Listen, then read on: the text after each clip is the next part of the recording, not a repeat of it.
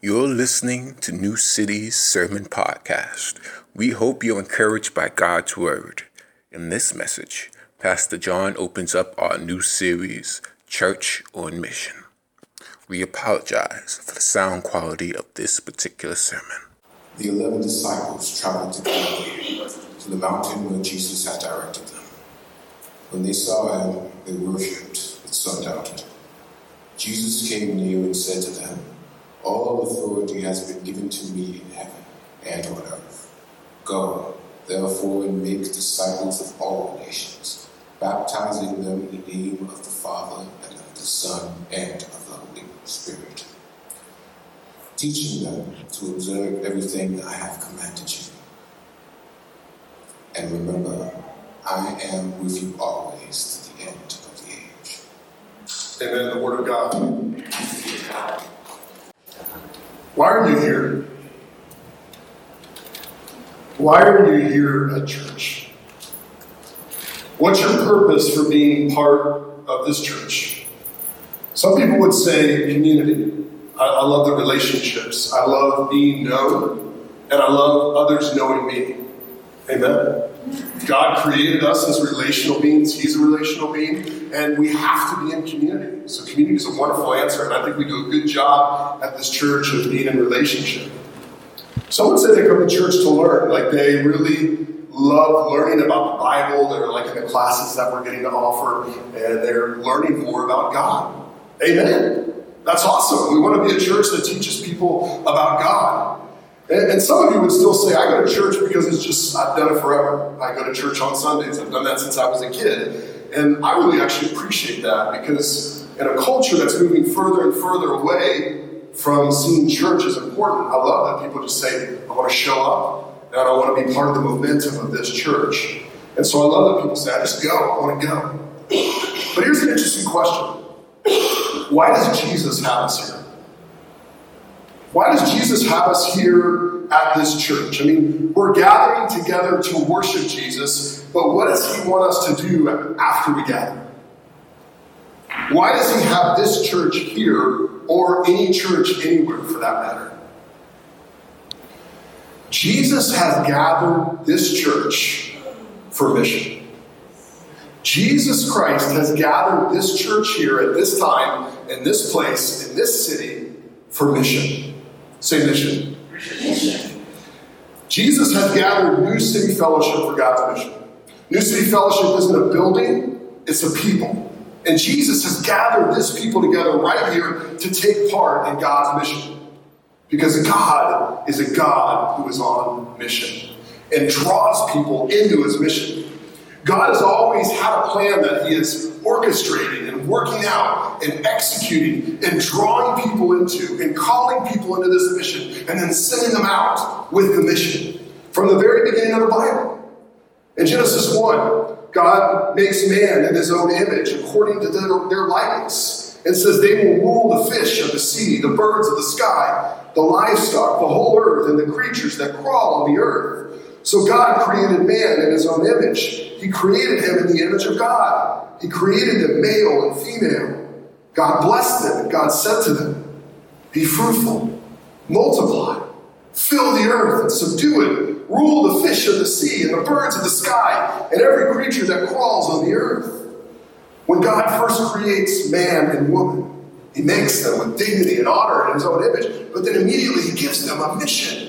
Go, fill the earth with my glory. Rule the earth. Be my little kings and queens and extend the borders of Eden. This is called the cultural mandate. The cultural mandate. Adam and Eve are commissioned with the task of filling up the earth with children and culture and a life lived under the glory of God. From the very beginning, God has a mission that he calls people into. But what happened?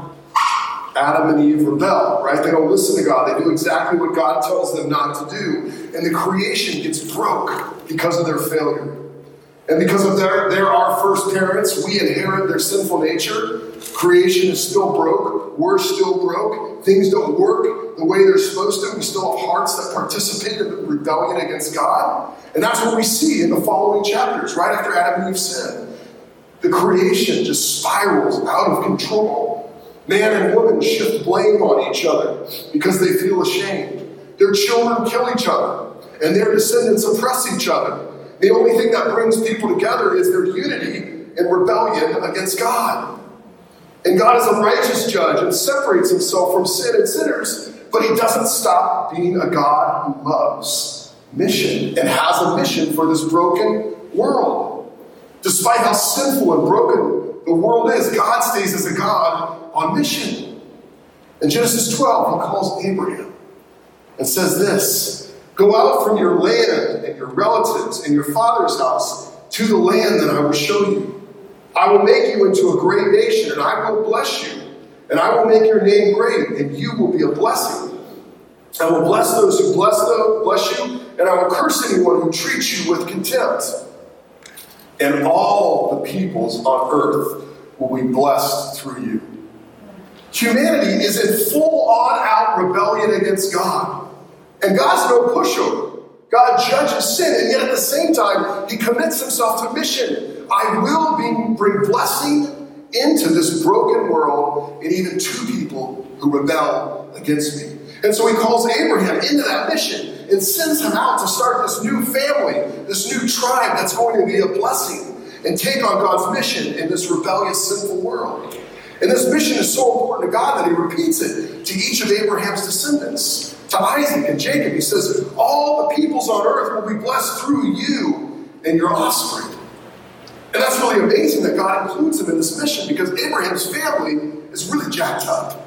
It's a messed up family full of deceit and lies, trickery. We see that even in the story of Joseph. Abraham, Isaac, Jacob, Joseph. Joseph's brothers trick him, and they sell him into slavery in Egypt. And the story seems to go on sideways, but God still is on mission.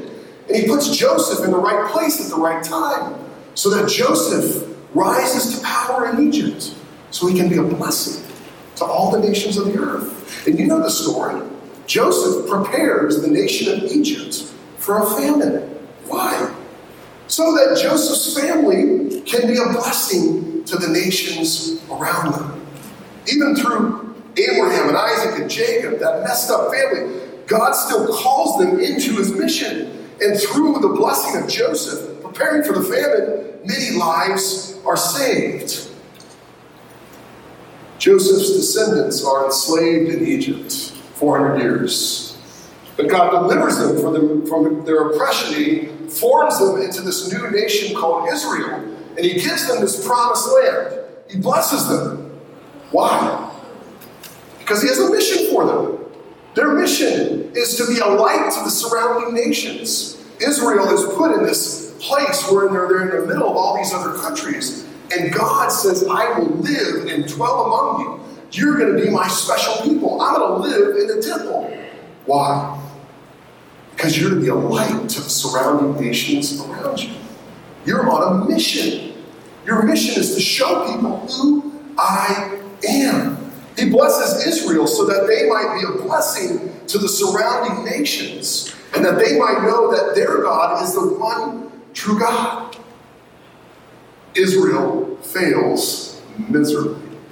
Rather than being a light to the nations, they are just like the other nations. They don't worship the one true God. They oppress one another. They don't display the glory of God to the nations. But yet, God is still on a mission. Just because Israel failed at God's mission does not mean that God put his mission aside. He has always had a plan that he's working out and executing and drawing people into and then sending them out to engage the mission. His mission is to make himself known in this broken, rebellious, sinful world and to reconcile the world to himself. God has always been on a mission to rescue mankind from their sin and from their separation from him. And he is committed to renew and restore a world that has been broken by sin. Because God is a God on a mission. Theologians call this the Missio Dei. And that's just Latin for the mission of God. And they had to come up with a phrase for it because all throughout Scripture, God is on mission. So it begs the question, how do you think about God? Do you think of him as like a tired grandpa in a rocking chair? Do you think about God as sort of some aloof deity who's unconcerned with the brokenness of this world? Is God a bored artist who made the world but then lost interest in it? How do you see God? Do you understand that God looks at the world and goes, I'm on a mission? He looks at our city and he has a purpose that he wants to work out in it. He looks at your street and he wants to bring his redemption to it. He sees your family and says, I will use them in my mission. And he looks at you and says, come join me in my mission. God is a God on mission. He is anything but tired, anything but aloof, anything but bored. Rather, he has always been tirelessly, creatively, actively working out his mission in this broken world. And that, my friends, is why he sends Jesus. Precisely because he has a plan. He's on a mission. He wants to restore, renew a broken world, and draw those who are far from him to himself. God is on a mission and sends Jesus to take part in that mission. In fact, the word mission in Latin is related to the word send, sending on a mission. They're synonymous. And Jesus, the second person of the Trinity, is sent by the Father. God, in his great love for us, looked down and saw our sin and our separation. He saw the mess that the world was. He saw the brokenness in our world. And he sent the Son to die in our place. Knowing that no human being was good enough by God's standards, God sent his good and cherished Son, Jesus, to come and save us. Jesus was sent and was on a mission to bring salvation. In fact, this is what the most famous Bible verse is really about. It's a Bible verse about mission and sending. In John 3, Jesus says, everyone who believes in him may have eternal life. For God loved the world in this way. He gave his one and only Son so that everyone who believes in him will not perish, but have eternal life. For God did not send his Son into the world to condemn the world, but to save the world through him. Anyone who believes in him is not condemned, but anyone who does not believe is already condemned because he has not believed in the name of the one and only Son of God.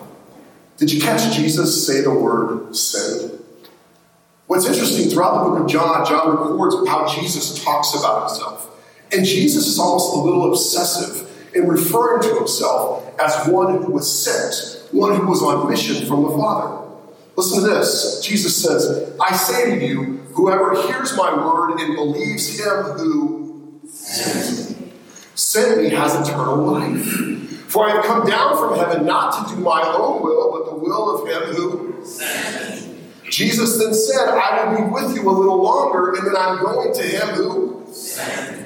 And whoever sees me sees him who sent me. Those are just 4 verses, but there were dozens of verses where Jesus talks about himself as the one who God sent. Jesus was sent on mission, and this permeated his understanding of himself. In God's great love for sinners, the Father had sent the Son to earth. Jesus Christ, the righteous one, comes on a mission to die in the place of the unrighteous. He's put on the cross. He's punished in our place. He rises from the dead, and therefore he is successful on his mission. He accomplished what he was sent to do. He died for our sins, and he was raised for us to have new life. And those who turn away from their sins and trust him are reconciled to God because Jesus accomplished his mission. So it begs the question, have you received Jesus, the sent one, the one who came on mission to bring salvation to you? When someone sends you a gift through the mail, the delivery man brings it from his truck and leaves it on your front doorstep and knocks. But you have to open the door and receive that and make it your own by faith. And it's there for you. But you have to own it. You have to open the door and take that package in. Jesus was sent by the Father, and he stands at the door of your heart and knocks and says to you, I have fulfilled my mission to bring salvation to you. I have died for your sins. I have been resurrected to bring you new life. Will you turn away from your sins and let me in? Will you open the door of your heart? Will you trust me? You're waiting for God to do something in your life. I'm not just something that God does. I am the someone that God has sent to you. Trust me and let me in. Jesus was sent for you. And the amazing thing is that if you, by repentance and faith, open the door to Jesus, he comes in, he renovates your life, but then he sends you right back out. As messed up and broken as you are, Jesus says, guess what? You're now part of my mission. I'm going to send you right back out. After Jesus' resurrection, his followers who weren't very faithful in the moment and weren't very honest about their following of Jesus, Jesus meets with them and says this in John 20. Peace to you. As the Father has sent me, I also send you. So even in Jesus' understanding of himself being sent by God, Jesus looks at you and says, I'm sending you. If you're a follower of Jesus, if you're a disciple, he has sent you. That's how he views you. You're on a mission. You've been sent. Mission is not just something that we do, that we come up with. It's Jesus' understanding of who he's created us to be. In other words, the church isn't just looking for something to do. Jesus has a mission that he has made us as a church to participate in. The church is a missional organization by nature. And when the church loses its sense of mission, it really loses what it means to be the church. Jesus made the church for his mission in the world. It's not that Jesus made the church and said, what should I get them to do? Rather, Jesus had a mission and he makes the church through his work on the cross to engage that mission and own that mission and participate in that mission and see that mission as their very reason for existing. Well, what is the mission? What is he sending us to do? Where is he sending us? And how are we supposed to do it? That's where our passage from today comes in. Our passage today from Matthew 28 is when Jesus steps onto the scene after his resurrection and he's about to ascend in power to the right hand of God, but he gives his followers the Great Commission, the Great Co-Mission. A commission is when someone clearly states out what you are supposed to do, but then gives you the authority to do it. The Great Commission. And the church's task is to carry on this great commission wherever they're at, wherever we find ourselves. Our job, our mission is the Great Commission. Well, what is it? Let's read it again. Jesus came near and said to them, all authority has been given to me in heaven and on earth. Go. Say go. Go, therefore, and make disciples of all nations, baptizing them in the name of the Father, and of the Son, and of the Holy Spirit, teaching them to observe everything I have commanded you. And remember, I am with you always to the end of the age. First of all, what is Jesus sending us to do? Like, what's our job? Is it to get people to come to church? That's a great goal, but is that the mission? Is it to get people to stop doing bad things? Well, that'd be good, but is that the mission? No, Jesus sends us for this, to make disciples. To make disciples. A disciple is simply a follower of Jesus, and the church's mission is to tell people about King Jesus and invite them and call them to become a follower of Jesus and receive Jesus for the forgiveness of sins and become a disciple of King Jesus. Jesus sends us as a church, right here, right now, to make disciples. Where does Jesus send us to make disciples? Where does he send us? Well, he tells his followers to go to all nations. The word for nations is ethne, where we get the word ethnicity. And we are told to go to all. You remember a couple weeks ago when Pastor Darren came and preached, he kept repeating that word, pas, all. Panta ethne in this particular passage. All people.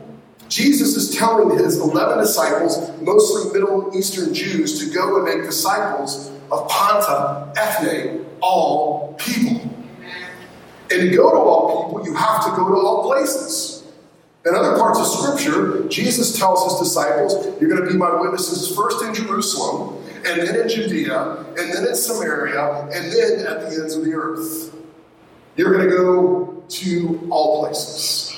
So what Jesus is telling us is the scope of us making disciples is all people in all places. The mission is all people in all places. Jesus sends us to make disciples of all people in all places. Well, how do we do that? What actions do we take? Like, what does it look like to break it down? Jesus tells us, go, baptize, teach. Go, baptize, teach. Go. The disciples would go throughout Jerusalem, and as the church grew, it would go beyond Jerusalem to Judea, and then Samaria, and then eventually the ends of the earth. And what's amazing is that's actually why we're here today, because they went. In other words, in their minds, they would not have even known that it was possible to cross an ocean.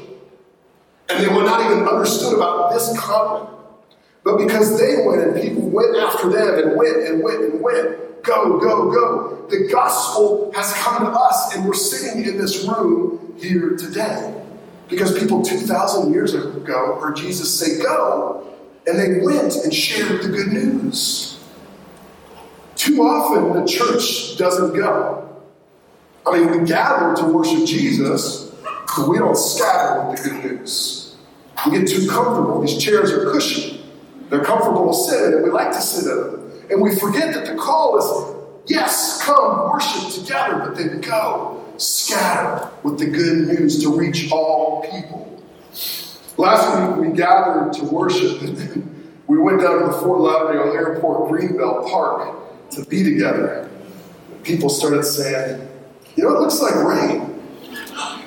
And I said, no, fine. The weather report, I looked at it. I'm good to go. And then it hit. And it hit pretty instantly. And it didn't just rain. I mean, it dumped. And it came on us like this. And what was amazing was this nice little church family was loving each other. Was like, every man for himself, run! And everyone was drenched and scattered. And we know we did help each other get to the cars. But it was hilarious. That party got broke up in like 30 seconds. But actually, that's a good image of what it means to be the church. We come together. We love one another. We spend time together. We worship Jesus together. But then we go. We scatter. We go back into our homes, back into our workplaces, back into our neighborhoods as representatives of Jesus. We go, we gather, but we scatter. We do this to tell people about Christ. Too often I think people say, well, I like going to church, but I'm afraid to go because I'm not sure I know what to say. They're probably not interested. And so we say no for people. John Ortberg says we don't go because we've already said no for people. The amazing thing, though, is I actually think you have a power in your story as Jesus works in your story that even I don't have. Sometimes people come to me and they'll ask me questions because I'm a pastor. They want to stump me or bring me a hard question that they need an answer for. But I think people are more moved by your story. By your story. They're looking for something authentic and real. And you actually have a power as you go and share about how Jesus has affected you and what he's done in your life that I don't think I have. They want to hear about how you're struggling, but Jesus is helping you make it through. They want to see how you're becoming more loving and joyful over time because of the presence of Jesus in your life. They want to hear about how messed up you were, and if you're honest, still are, but yet Jesus has forgiven you and is changing you right now. They want you to share your real story about how Jesus is really working in your real life. And that has power. So go. Go. And as you go and tell, we will see people turn away from their sins and find Christ for themselves and be rescued from God's wrath and become part of God's family. And we're already seeing it happen in this church. Then what?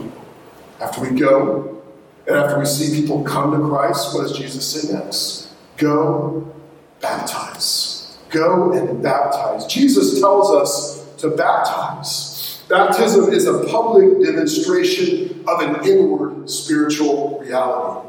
It's a sign of sins being washed away and being filled with the Holy Spirit. And Jesus says that we're to baptize people in the name of the Father and of the Son and of the Holy Spirit. Now, is that just some wordy ritual? Is that like, let's just throw some words on top of that? No, it's deeply significant that Jesus tells us to baptize in the name of the Father and the Son and the Holy Spirit. Because when a sinner repents and believes and is baptized, the names of the three persons of the Trinity are spoken over them. Because they are being sealed by that name into the family of God. It's not just that the person being baptized is making a public declaration to God. God, in your baptism, is making a public declaration to you that you are part of his family. And his name is sealed over you. Just like my wife took my name when we were married, and now we belong to each other. So in baptism, when we say in the name of the Father and the Son and the Holy Spirit, God is telling the person baptized that they belong to him. That's amazing. That's amazing. Don't you want that for your friends and family? I mean, don't you want them to hear in the name of the Father and the Son and the Holy Spirit? You're part of God's family. Don't you want that for the people in your workplace? I hope that we can have many celebrations right here at this church of people who have turned away from their sins and say, I want to follow Jesus, and I want to hear God's name declared over me. But it doesn't stop there. The mission of making disciples is going, baptizing, but then also teaching them to observe everything that Jesus commanded. When a person comes to Christ and the Holy Spirit comes and lives in them, something changes where they're actually hungry to bring themselves under the commands of Jesus. It's really weird. In a world and a culture where we're like, I'm doing it my way, when God starts to work in you, you go, what does Jesus want me to do? You're like, well, where did that come from? I've lived my whole life running the show, but all of a sudden when the Holy Spirit is in me, I want to know what Jesus thinks about things. I want to know what Jesus thinks about sexuality and money and love and worship and work and family and raising kids. What does Jesus want me to do? Do you remember when we had our first service here in the building back in March? I preached this sermon on surrendering to King Jesus, which is basically letting Jesus run your life.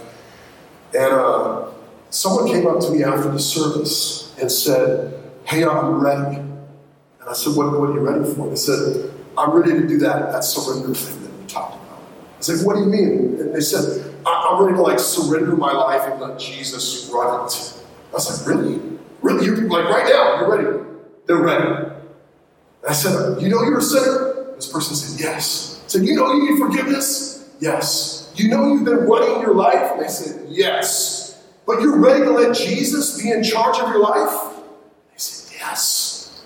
I'm ready to surrender. And I said, amen. Amen. And right then and there, we prayed for this person to receive Jesus into their life.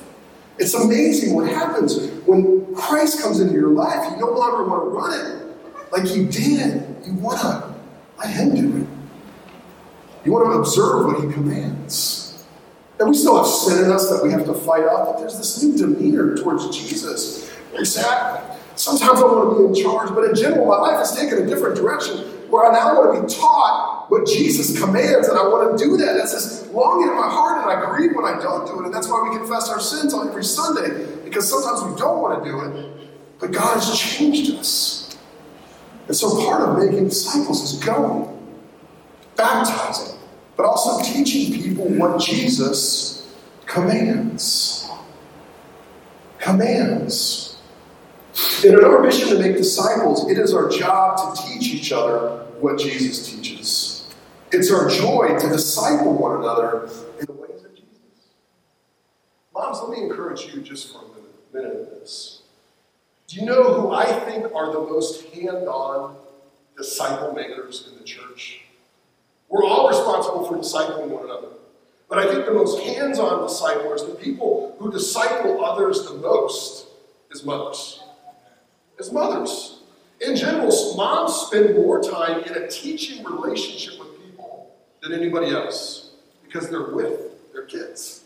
They're with their kids. Now, dads, our role is just as important. Don't hear me say it's not important. But in general, moms spend the most amount of time in this teaching relationship with their children. Moms are constantly hands-on teaching their kids. And your tendency, moms, will be to downplay the importance of that. But it's hugely important.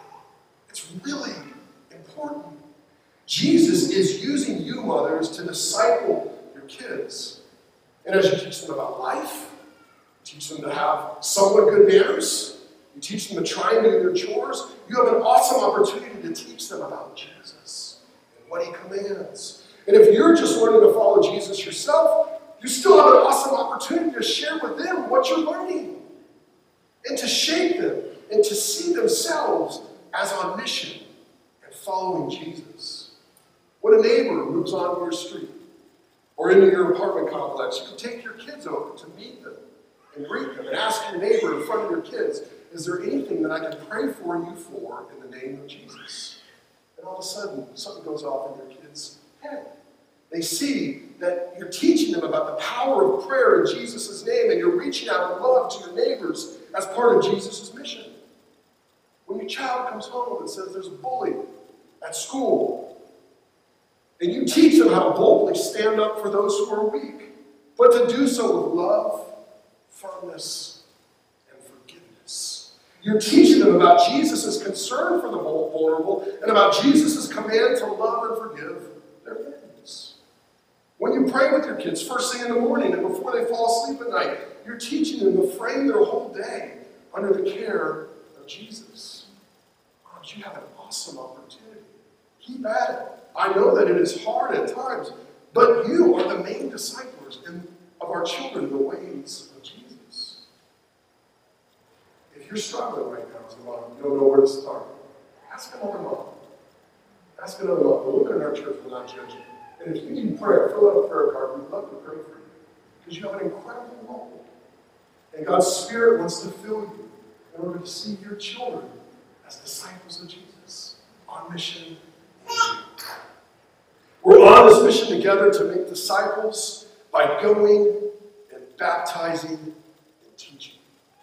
Can we own that, church? Can we say that's why we're here? New City exists to be on God's mission.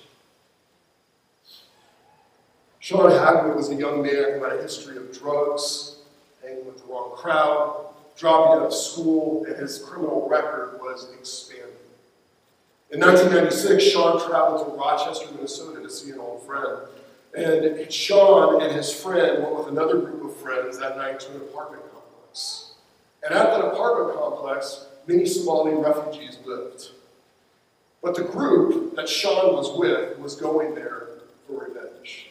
Because just the night before, one of the Somalians had beat up one of the group members that Sean was with. And so these guys that Sean was with went with baseball bats. And they got there to the apartment complex that night and found that the Somali kids were waiting for them with golf clubs. You can imagine what happened. Things got crazy, and one of the Somali kids was severely injured. Everyone scattered, and the police arrived there, but everyone was gone. And because Sean and the guys he was with there were white, and because racial tensions in Rochester were growing, and because they went there to attack those kids, and those kids were black, it was classified in the biggest way possible as a racial gang crime. Now, Sean fought that night. He was definitely there. But he did not attack that one kid. But because he was from out of town, that group of guys used him as a scapegoat. And they all turned on him. Sean was arrested. He was taken to jail. He was sent to trial and pronounced guilty when none of the other guys were arrested.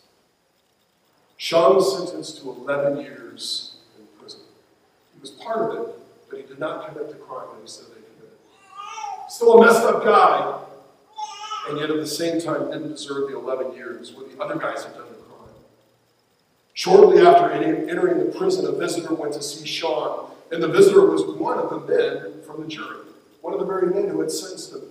Sean thought that maybe the man was there to give him a new trial, but the man was there just to check in on Sean, just to be friendly.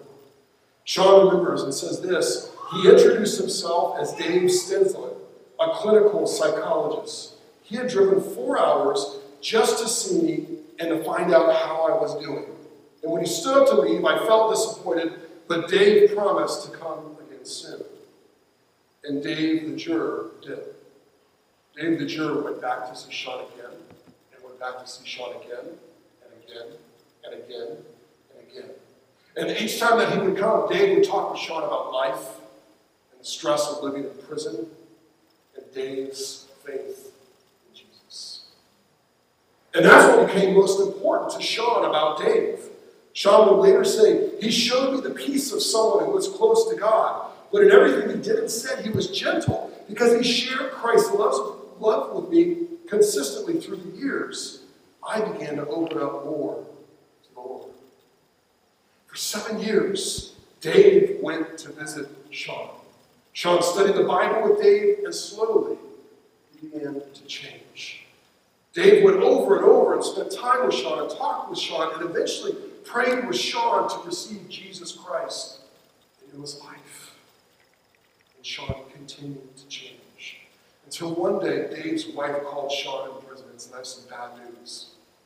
Dave has cancer, and he only has weeks to live. Dave talked with Sean on the phone, and a few weeks later, Sean talked with Dave on the phone as he was in his last moments and was able to say goodbye. And Dave passed away a short time later.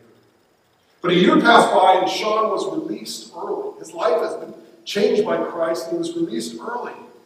But he struggled to find a job. He was tempted to become bitter. But then he'd stop and think about the love of Christ that Dave showed him. And how Dave consistently went and spent time with him and taught him about Jesus. And that kept Sean on the straight and narrow. Sean eventually did get a job. He became employed as a software developer and now sees himself on the mission of Jesus. Because he knows what it's like, he reaches out to those who are struggling and discouraged, especially young people, because he's able to share his story about what Jesus did. And it's had this amazing ripple effect, because one person, Dave, took seriously the call to go and make disciples and be on mission. Dave saw himself as sent by Jesus into that prison to reach Sean with the gospel. And so Dave went and he shared his life. And it radically changed Sean's future. In fact, Sean even said this. He said, I didn't realize that I had a racial prejudice until Christ came into my life. And then something radical happened when Christ came into my life. And I began to have this desire to connect with people that were totally different than me. All that because Dave said, I'm on a mission from God. I'm sent. I see someone there. I'm going to reach them with Christ's love. I see them as a future disciple of Jesus. I'm going to sit down with them. I'm going to love them. And I'm going to care for them. New City. Because of how Jesus has loved us and forgiven us and is with us, let's do the same. We're on a mission from God. We're sent by Jesus. You are sent. Jesus, who has all authority, sends us and goes with us. Jesus tells us that all authority on heaven and on earth has been given to him. He is Lord. And yet he's with us till the end of the age. The King of all promises to be present with his church on mission. We aren't doing this alone, but with Jesus in our presence by the presence of the Holy Spirit. He commissions us on this mission, but then is present with us as we carry it out until the day he returns and makes all things new. New City, we're on a mission. Sent by Jesus to make disciples of all nations. Let us do so boldly with great hope in Jesus. Amen? Amen. Jesus, we thank you for coming. Father, thank you for sending the Son. Jesus, thank you for sending the Spirit to be with us. And thank you for the promise that you will be with us to the end of the age. This little church here, these people, you're present with us. Amen. You're leading us. You're guiding us. Help us not to shrink down the mission that you call us to. Embolden us and empower us. Would you stand and sing?